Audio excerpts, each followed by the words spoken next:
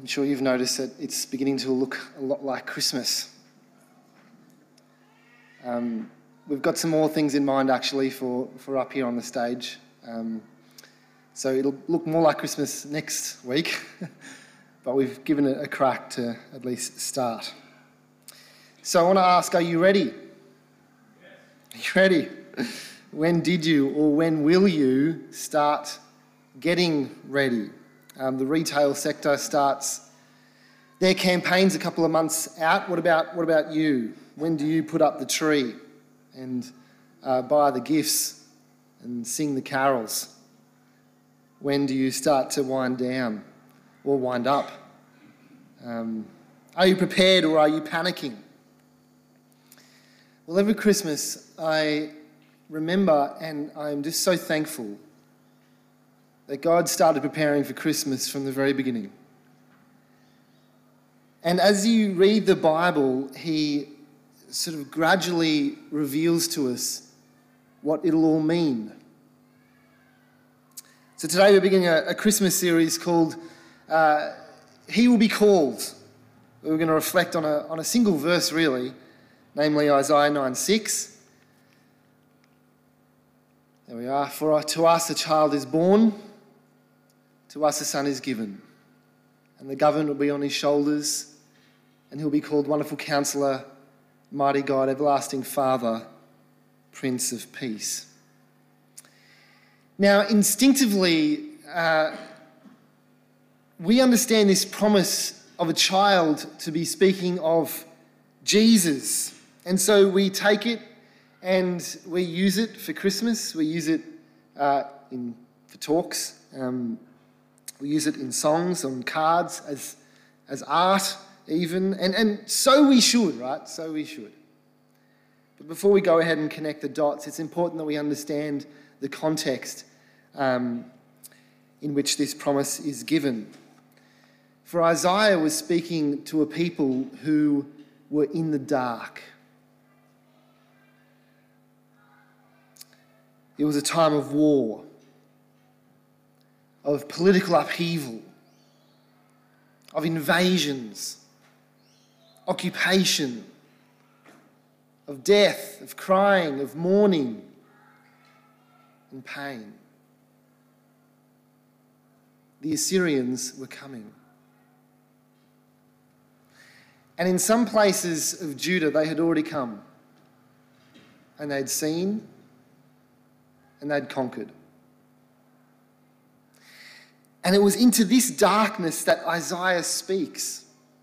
He says, nevertheless, there will be no more gloom for those who are in distress. In the past, he humbled the land of Zebulun and the land of Naphtali, but in the future, he will honour Galilee of the nations. Being in the sort of far north, these regions would have been the first to fall. But it was in the very areas where the Assyrian conquests began that God promises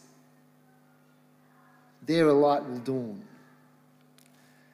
The people walking in darkness have seen a great light. On those living in the land of deep darkness, a light has dawned. Sounds like something out of a fantasy sort of novel movie. Sounds like something out of Lord of the Rings, doesn't it?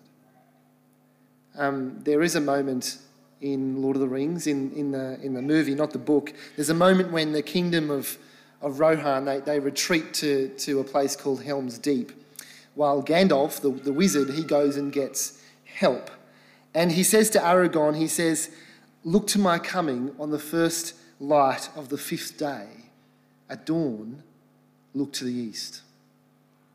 And when Helm's Deep was finally breached and the battle appeared to be all but lost, when the night was darkest, Gimli notices the sun. It's rising.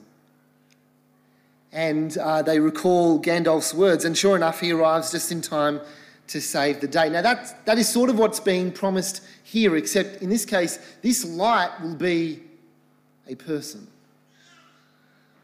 who will bring the dawn of a new day, usher in a new era by triumphing over their enemies. But at this point, Isaiah recalls the time when Gideon led a small army to a very unlikely, very unusual defeat of the Midianites. Do you recall that moment in Judges? And he says that likewise this victory would be just as surprising, because God was not going to send a wizard or a warrior. He was going to send a child. Now already in Isaiah, a child has been promised, Emmanuel, but here Isaiah picks up on this hope and takes it even further. Now it's normal for parents to make somewhat outlandish claims about their newborn kids. You've heard this, haven't you? I mean, we all think our kids are the cutest, right? But occasionally you'll hear parents boast about how advanced their baby is, or how gifted their kids are. Well, here Isaiah's claims put even the most over-enthusiastic parent to shame. Listen to this, right? Verse 6 again. For to us a child is born, to us a son is given, the government will be on his shoulders, and he'll be called Wonderful Counsellor, Mighty God, Everlasting Father, Prince of Peace. Now, most names in the ancient world were statements, and it was common for kings, when they ascended the throne, to make one. Okay, so even in England nowadays, I think this is true, that when kings and queens can choose their own regal name, right? But perhaps a better illustration might be from another novel, Narnia, right? Remember the kings and queens of Narnia? Peter, the Magnificent. Edmund, the Just. Susan, the Gentle. Lucy, the Valiant. These were their throne names, so to speak. And likewise, these four titles, these four throne names will characterise this child. But the question is this: what child is this? Isaiah himself gives no indication of who this son is. He gives no hint as to about a fulfilment in some sort of contemporary figure. Some think it might be describing Hezekiah or perhaps Josiah. Now that's possible, but it's just not perfect, because as we reflect on these four names, it will become clear that no ordinary king, no ordinary person is envisioned. The description of his reign, actually, in verse 7, makes it clear that ultimately he's speaking of Jesus. Of the greatness of his government and peace, there'll be no end. He will reign on David's throne and over his kingdom, establishing it and upholding it with justice and righteousness from that time on and forever. The zeal of the Lord Almighty will accomplish this. That is, God has a passionate commitment to this cause, to the giving us of his Son. What we want to do today is just reflect on the first of these four throne names given to Jesus: Wonderful Counsellor. Wonderful Counsellor. I wonder what comes to mind when you think of a counsellor. Perhaps lawyer, perhaps a psychologist, perhaps a mentor. It may well dredge up painful memories for you. It may well stir up healing memories for you. But a counsellor is simply a person who gives counsel. Now, in that culture, in that language, however, it involved more than that. It involved planning and deciding. The description, Wonderful Counsellor, actually anticipates the description of God himself later in Isaiah. All this comes from the Lord Almighty, whose plan is wonderful, whose wisdom is magnificent. And so Isaiah will ask questions like this: who can instruct the Lord as his counsellor? He has no counsellors. He has no creditors. And I think part of the picture that's being painted here in Isaiah 9 is that so it'll be with this child. He will be his own counsellor. Ever heard the saying, he who will be his own counsellor shall be sure to have a fool for a client? He who shall be his own counsellor will be sure to have a fool for a client. The idea is that it's actually very wise, necessary even, to have someone else to advocate for you, to counsel you, especially when you go to court. But this child, this wonderful counsellor, he doesn't need anyone else. Jesus, as God himself, will be his own counsellor. And friends, as one wiser than Solomon, and so he was, he has counsel to offer us too. When Jesus turns up and when he starts preaching and when he starts teaching, his insight and guidance and wisdom were breathtaking. Like the people who first heard him, they were amazed. And as we follow him and obey him, we realise too that his counsel to us by his word and by his spirit is truly wonderful. But what we will find is that divine wisdom often confounds our worldly wisdom. So Isaiah later reminds us that his thoughts are not our thoughts. His ways are not our ways. They are much higher. They are beyond us. In fact, he often acts in ways that we find utterly foolish, but are in fact infinitely wise. And that's Paul's point in that second reading that was read to us from 1 Corinthians. The message of the cross may appear weak, may appear foolish, but it is in fact the power and wisdom of God. I wonder whether you've tried to share your faith with others, perhaps with a friend, perhaps even with a family member. Have you ever fumbled over the cross? When you get to that moment in your sharing with them, ever fumbled over the cross? I have. And it's because that for so many people, it's nonsense. It's nonsense. And in these moments, we can even start to doubt the logic of it all. The Corinthians, they had started to doubt the wisdom of it all too. See, nowadays, we can put up a cross on our front lawn like we have, and we can not cop too much flack for it. But back then, a cross was taboo. So the Roman statesman named Cicero wrote this: the very word cross should be far not only from the person of a Roman citizen, but from his thoughts, his eyes, and his ears. There'd be no way that you could get away with featuring a cross on your front lawn in the first century. It was shameful and scornful. Archaeologists have even uncovered a piece of anti-Christian graffiti dating back to the 2nd or 3rd century. Here it is. Here I've got a picture of it.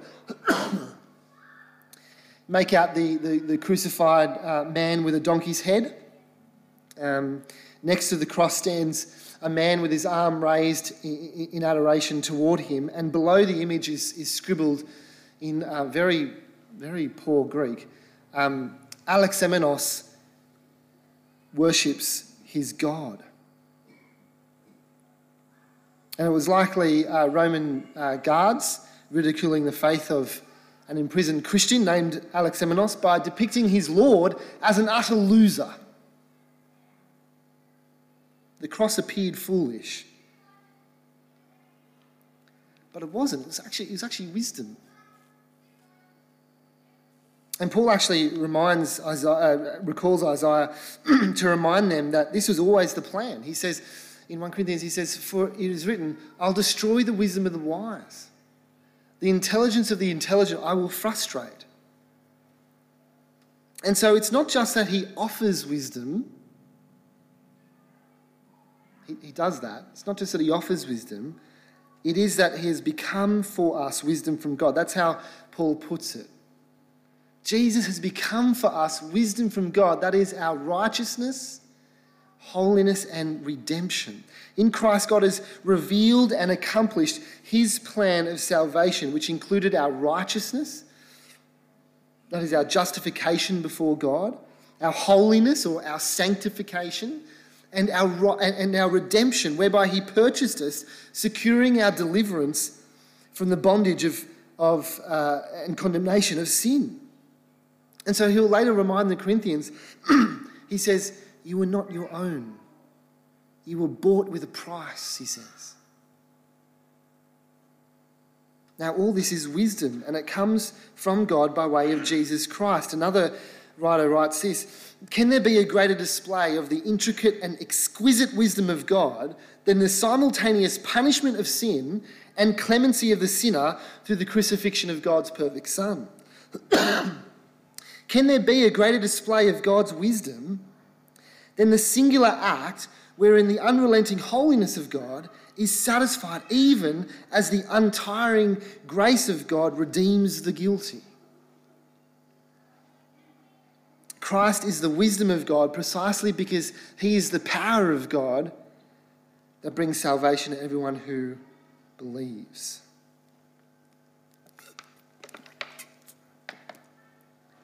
He's become for us on the cross wisdom from God. That is our righteousness and our holiness and redemption.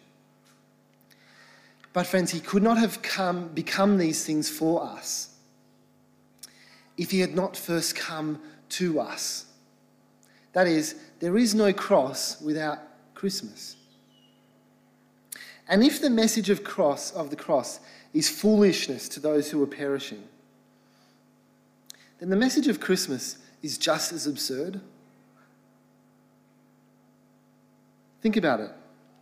The biblical story, complete with a virgin,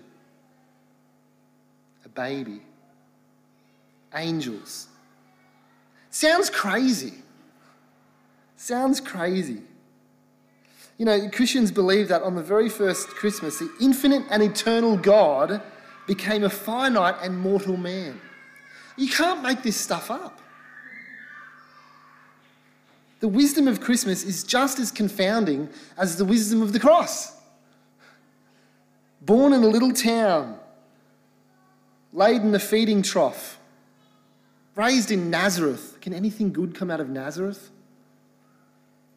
Uneducated, misunderstood, denied, abandoned, betrayed, mocked, spat on, flogged, and finally crucified, all in obedience to the Father, according to plan.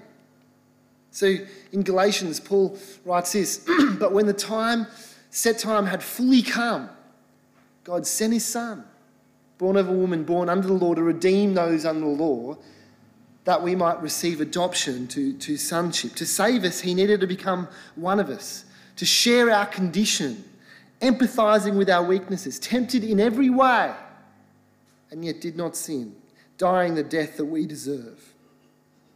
But to save us, he needed to be quite unlike us too. He needed to be God so he could bear and satisfy the wrath of God and earn for us eternal life and favour with him." Sounds ridiculous. But it's wisdom. The incarnation was the only way to accomplish God's plan of redemption. And so we're told that the reason the Son of God appeared was to destroy the devil's work. That's the reason for the season. The reason the Son of God appeared was to destroy the devil's work. There's an old hymn that goes, "O loving wisdom of our God, when all was sin and shame, a second Adam to the fight and to the rescue came. O wisest love, that flesh and blood which did in Adam fail should strive afresh against the foe, should strive and should prevail. Friends, the cross is at the heart of the gospel, makes the gospel good news. Christ died for us. But there would have been no cross if not for Christmas. He could not have become for us wisdom from God if he had not first come to us. That very first Christmas, God's eternal plan became apparent. For to us a child is born, to us a son is given, and he'll be called Wonderful Counsellor. So like that very first Christmas, this Christmas, may the wise still seek him. May the wise still worship him. We pray. Lord Jesus, we thank you for being our wonderful Counsellor, our mighty God, everlasting Father and Prince of Peace. This season may we celebrate the dawning of your everlasting light in Christ. Amen.